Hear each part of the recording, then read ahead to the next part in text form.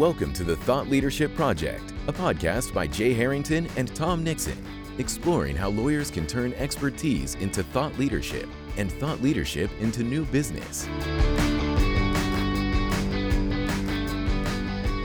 Welcome to another episode of the Thought Leadership Project. I'm Jay Harrington. Tom Nixon is with me. Hi, Tom. Hey, Jay. How are you today? Good. Yeah, I enjoyed our strategy session this morning. Yeah, always invigorating, especially this time of year-end strategy. Yeah, no doubt. And I think interestingly, I think a big part of our discussion this morning was just on the issue of mindset and thinking through, like, all right, what do we want to achieve next year, and what may be standing in the way of that, like from our partners' mindset standpoint. And I think that's a good fundamental building block or foundation for any type of strategic discussion, don't you think? Right. Well, yeah. And if you see anything I've been writing about or sharing on LinkedIn, it's almost all been about mindset after December 1st. And I guess I just get into that reflective mode as we approach the new year, Jay. So this is very central to everything I've been thinking about. So I'm looking forward to today's interview. Yeah, absolutely. That was kind of see how I set that up for a segue? Yeah, I did. Yes. You've learned from the master. That's pretty good. Yeah. The king of the segue. So speaking of guests, we do have a great guest today to speak to. Jamie Jackson Spanhake is a lawyer, writer, and work-life integration coach. She's the author of the book, The Lawyer, the Lion, and the Laundry, 3 Hours of Finding Your Calm in the Chaos. She writes and speaks on issues important to lawyers and other professionals, including time and stress management, health and wellness, and work-life integration. She practices law as a partner at Berlandi, Nussbaum, and Reitzes, LLP, and is a certified health coach. She's also a mom to her 10-year-old daughter, Sarah, and to 2 dogs and 2 cats. Jamie, welcome to the show. Thank you for having me here. I'm so excited to speak with you both. Yeah, it's a pleasure to have you on. And I think I imagine I probably first became exposed to you and your work through Attorney at Work. How long have you been writing for Attorney at Work? I also write for them, but yeah. I'm sure that's where I first came upon you. I've been writing for them forever, I think. How long have they been around? It's been at least long time, 8 or 10 years. Yeah, I think I started writing for them right when they started. So okay, a while, yeah. Because I was part of the ABA and knew them through the ABA. So. Okay. Yeah. I think it's been about 7 years as well. And we've both written books that are on their platform too. So that's another commonality. So, and we'll talk more about your book today in the interview, but, the issue of writing for Attorney at Work, writing books, I think that relates to what I wanted to kind of start with today, which is, as I've been observing on LinkedIn and elsewhere, it seems to me like there are more and more lawyers who are wearing multiple hats, not just practicing law, but also doing other things. Some might call them side hustles, but doing things like coaching, creating courses, writing books, hosting podcasts, things that are related to the practice. Oftentimes, though, not necessarily like client-centric work, but doing work and projects for other lawyers to perhaps try to help them to, enjoy the practice more, make the practice more sustainable, understand how to be, gain some balance in the practice of law. So I'm just curious, maybe you can just talk about a little bit about your journey, what's led you to this point, and kind of how you've been indulging various interests through kind of some of these side hustles. Yeah, I have always had a hard time just doing one thing. I have a lot of interests that I like to follow all at the same time. And before I was a lawyer, I was an actor and a singer and a dancer. And when I decided to not do that anymore and decided to go to law school, it was a really great experience, but it was also very stressful, law school and the practice of law. And I found that I just wasn't very healthy, and I was not maybe handling things as well as I could. And so one of the things I did to help myself was I got a health coach certification from the Institute for Integrative Nutrition. And that was largely just for me to be able to help myself. But what I realized in talking to other attorneys when I was practicing law in Manhattan at a big firm was that there were so many of them who were overstressed and overworked and generally unhealthy and unhappy. And I thought I could really, with the information that I now have as a health coach, I could really help a lot of these attorneys. So that's when I first started coaching, was for attorneys in Manhattan on health issues. And that sort of led me also to writing for Attorney at Work, which is what we were just talking about, because they have a health and wellness section geared toward attorneys. Obviously, that's their demographic audience. And they asked me to write, and I started writing for them. And over the course of the 8 to 10 years that I've been writing for them, what I realized is that no matter what the issue was that I was addressing in the article I was writing, there were about 6 principles that stood out, that kept repeating themselves over and over, no matter what the issue was that I was addressing. And that's what led to the book, was these 6 principles in the book. And so I really taken the time to narrow it down to what I think are the 6 core principles. And now that I found what works for me through this writing and through the book and through the experiences that I've gone through, I want to now help other lawyers also have a better life while they're practicing law. That's great. The book, by the way, again, I love the title. So The Lawyer, the Lion, and the Laundry. Yeah, it evokes a little C.S. Lewis. It does. And I can't take credit for that. So I hired a friend of mine who's actually a brand strategist. And so the title I had for the book was Mind Your Time, which, like lawyers are all about time and we want to be mindful. And I thought that was really quaint and cute. And she was like, that's really boring. And so, so she said, we need it to be a story. And so she came up with the lawyer, the lotus, and the laundry. And so the idea was the lawyer was your career, and the lotus was about mindfulness and meditation, which is one of the things that I advocate for in my book. And then the laundry was everything else, your laundry list, the rest of your life, and how we're trying to integrate it all together. And then I heard a story about a lion in meditation. And if I could just tell it to you quick in like 2 minutes, which is that you're in a room with a dog and you're waving a bone around in your hand. And every time you move the bone, the dog follows the bone. And the dog's not focused on you, the person, the dog's focused on the bone. And when you throw the bone into the corner, it's like the dog has no choice. It just automatically follows the bone into the corner. And then you imagine that you're in the same room with the same bone, but instead of a dog, there's a lion. And the lion may see the bone, but he's really more focused on you. And if you throw the bone into the corner, the lion will decide whether to follow the bone into the corner or not. And so the idea is we want to be more like a lion, and the bone is our thoughts. And we want to decide through meditation and mindfulness which bones or thoughts we follow. So when I heard that story, I said, we have to change it to the lawyer, the lion, and the laundry. So that's how the title came about. It was a process. Love it. So no witch, no wardrobe, but a lion, laundry, and a lawyer. Awesome. Well, I wanted to ask the physician to heal thyself here for a second. So how do you find the time? Because the lion part is about deciding what to spend your time on. So time management skills. How do you, as a practicing attorney who writes for Attorney at Work, who's written a book, how do you find time to do all these things and then pursue these passion projects as you have? Yeah, well, that's a really good question. And sometimes, so I've developed some specific strategies that I use to do all the things that I want to be able to do. And sometimes they work better than others. No life is perfect. They don't always work perfectly. But the first, and I think you just alluded to this, is clarity of values and priorities, and being clear on what we want, what we need, where we're trying to go, and then making sure that we're spending our precious time, because we never seem to have, or we feel like we never have enough of it, at least. Making sure we're spending our time on those things that are actually important to us. So I try to be very clear on my values and what's important to me. The other thing that's really important for me is a way to calm my mind and to focus so that I can work efficiently.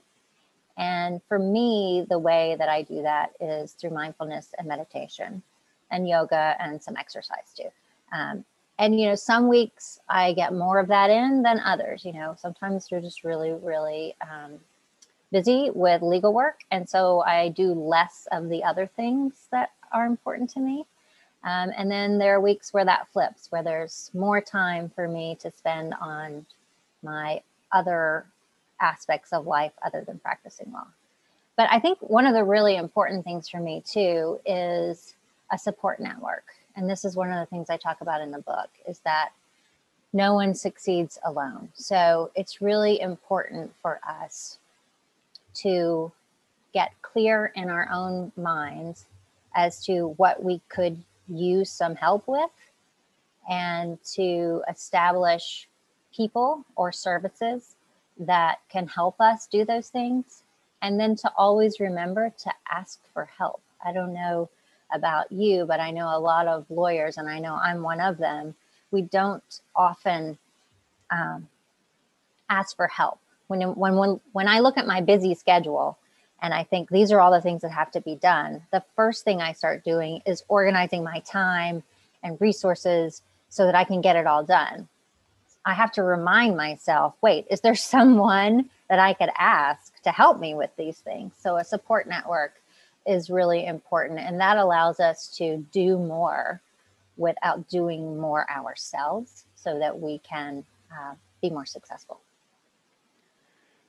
Jamie, perhaps closely related to this issue, and probably some of what you just touched upon will certainly relate directly to it, but this all gets back to this idea that we were talking about at the intro, which is mindset. And I know that, as a lawyer, as a former practicing lawyer, just having the right mindset, maintaining confidence in your abilities, and not getting into a spiral of negative thoughts is critically important. In fact, I wrote a piece that, speaking of attorney at work, it was the post today on attorney at work that was talking about some of the mental hurdles that one needs to overcome to develop business, things like imposter syndrome and perfectionism and having a scarcity mindset rather than an abundance mindset.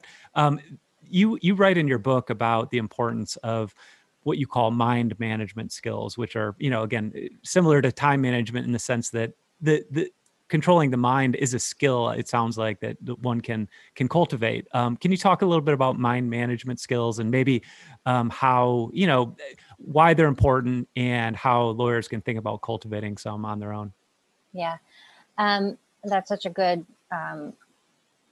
area to talk about, is mind management. And like you said, it's key to our success, and not only our success, but our happiness in our life. Mm-hmm. Because we could be successful, we could be managing it all, we could be doing everything that we're supposed to do, need to do, want to do, but without good mind management skills, we're not enjoying our time. So what is the point, right? So for me, meditation is a really important mind management skill and technique, because it gives our brains a chance to relax, to have some downtime, to think more clearly, to let the body take care of itself so that we can reduce our stress. When we're very stressed out, we're not at our peak performance for problem solving or helping our clients or living our lives. So that's a really important practice, I believe. Exercise also does that for some people too. Another one, and you talked about this, is overcoming our need for perfection. I think that perfection is the enemy of progress, and it stops us from moving forward so much. And I think it starts from a positive place where we want to be good at what we do, but we have to be aware that it's not necessary most of the time. And we can achieve more and feel better if we're not aiming for perfection. It's also important, I think, to have self-compassion. Compassion for others is something that is important in the practice of law, I find, because it's easier to understand opposing points of view if you have compassion. You don't have to agree with them, but you can understand them. And I think that makes a lawyer a better advocate when you can understand another person's point of view, especially if it's your adversary. But self-compassion also is really important because we're going to make mistakes. No one is perfect. So we have to be okay with maybe not doing everything that we think we should or that we even can, and have self-compassion so that we can enjoy our days. Yeah. Yeah, I think that's really important. I liked how you framed perfectionism as something that can both be, it's pernicious because it seems like a positive quality to aim for, but it's really can be anxiety inducing because I think, the strive for perfection is rooted in a fear of like, what are the consequences, negative consequences of what might happen from my immediate behaviors in the future. And understanding that, like you said, most things work out. It's one of the big fears, I think, of young lawyers. It's like, oh, what I'm going to screw up. It's going to be the end of my career. I'm going to have a malpractice claim, whatever. I mean, I remember thinking those thoughts. And so moving past that and understanding that, yes, things can go wrong. You should aim for excellence, but most things work themselves out in the end is actually the case. And then just one follow-up, and then I'll let Tom take it over from here. But as it relates to meditation, this is something that I've dabbled in, like many people, right? I mean, it's, you go back 3 years, almost no one was talking about meditation. It seems like it's very hot these days. Do you have any suggestions, like for someone who might be interested, but might be a little intimidated by the whole concept of meditation practice, where they can dip their toe in the water? Like I've dabbled with Headspace. I've used Sam Harris's app, Waking Up, which I think are great. I just haven't had the discipline to follow through with it. But where would you suggest someone start if they were interested in it? Yeah, well, the first thing I would say is when you try to meditate, like if you sit down for 2 minutes each morning and you try to meditate, even if you feel like you're not doing it right, then you've been successful in your meditation. To me, that's the trying that makes it that you've accomplished it. That's all that it takes. I do like a lot of those apps. Headspace I use. Calm is another good one. There's several of them. And then there's guided meditations on YouTube. I have some guided meditations on my website. I have a guided meditation course that's 3 weeks long. But to me, the key is sitting down, closing your eyes, being uninterrupted, and breathing in and out. And focus on counting. That's the simplest way. When you breathe in, count 1, breathe out, count 2, and then don't judge and set a timer for 3 minutes. And your mind may wander. You may lose count at 3 and have to start over again at 1. But the point is you're sitting down, and like any skill, the more you practice it, the easier it becomes and the more effective it becomes. So to me, it's like people would say about writing. How do you write a book? Well, sit down and write, right? How do you start a meditation practice? Sit down and meditate. And don't be so worried about doing it right or wrong. And the one thing I always say to people who are starting a meditation practice, because I think this is a misconception that a lot of people have, is that they think, oh, I can't sit down. I can't just think about nothing. And, I can't zone out like that. And it's not about zoning out. It's about focusing in and focusing in on your breath so that you're not following all those thoughts. But your brain's going to want to do that. And you're going to say, oh, look, I'm following my thought. And you're going to focus back in on your breath. It's really good. The only meditation I can commit to is a meditative activity, which is walking. And I close out the world with music, usually lyric-free music. And I can speak to the benefits of that, which I know is just a small toe into the deeper waters of meditation. So to to people like me who are completely apprehensive, start with a walking routine. I agree. And I know walking is part of meditation in certain it is aspects. A walking meditation, and like yoga is also a moving meditation. For some people, running can be a kind of meditation. Right. It just find what works for you, right? Right. Well, speaking of what works for you, see, there's that segue, Jay. That's how you do it. So you have a book. You've written a book, which we talked about. You have a blog.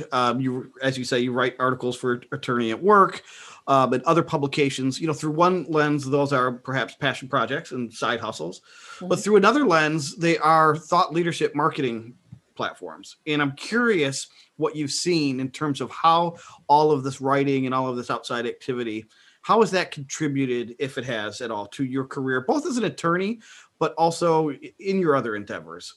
Can you speak to that? Yeah. First of all, it's been really fun. I enjoy it. I love writing, whether it's on the blog or social media or for Attorney at Work. So in that way, it's been personally fulfilling for me. It's also given me the opportunity to connect with a lot of people, including the two of you, right? So many of the connections that I've made are these very talented, amazing people that I can learn so much from. And I love having conversations with you and with other people that I've connected with. And it's also given me, and I think, Jay, you spoke about this in one of your recent articles, was ideas for content, for things that I want to either explore or learn more about or share with people.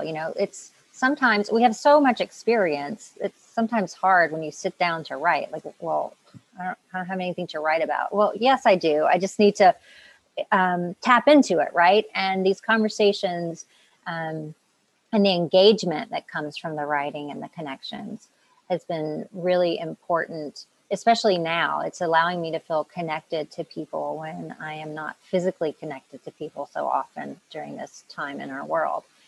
And I think for my legal career, one way it has benefited me is it's made me a more thoughtful lawyer. It's given me the ability to listen better, I think. That's partly a benefit of me practicing what I preach, but because I am sharing these topics and this information with people so often, it's front of mind for me always. And that's allowed me to, I think, be a better lawyer and to be a better person. And Jamie, we'll wrap up with one last question, which is, again, there's probably a lot of lawyers out there. I know there are a lot of lawyers out there who might have some idea for, what we'll call a passion project or some other endeavor that they're interested in pursuing, whether that's becoming a coach or becoming an author. Do you have any tips for them on, because I think the hard part oftentimes is just getting started, right? It seems overwhelming and you're super busy and stressed out as a practicing lawyer. Any tips for just, kind of digging in and getting started, either from a mindset standpoint or just a real practical, tactical standpoint? Yeah. I think the first thing is getting clear on why you want to do it, because I find that when we're connected to the purpose behind the thing that we're pursuing, that we're more motivated to pursue it. So that might be the thing that gets one over that first hurdle of starting. And then I think reach out to someone who is doing or has done what you're contemplating pursuing. Because there are so many people that can support you and help you and guide you, mentor you. And it's easy to connect with people. So I think that that's important. I would say follow you on LinkedIn. You always have a lot of good information there about how to pursue things that are related to law and law. And there's a lot of great content on LinkedIn in general. And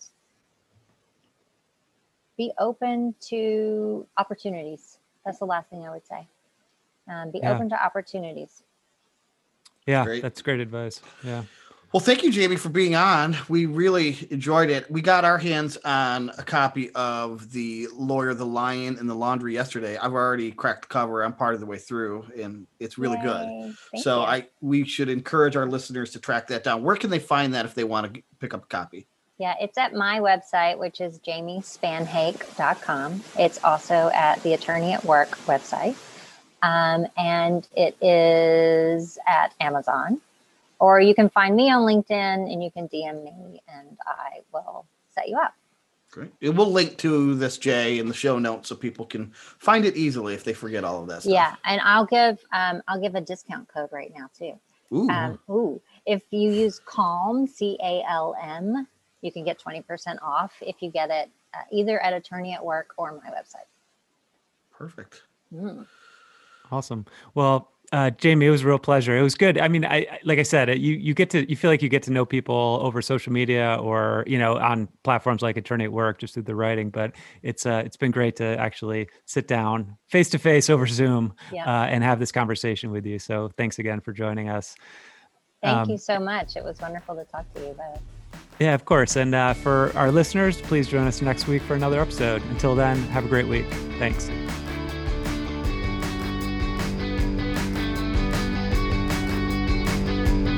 Thank you for listening to the Thought Leadership Project. For show notes, additional resources, and links to the tools discussed on today's episode, visit thethoughtleadershipproject.com.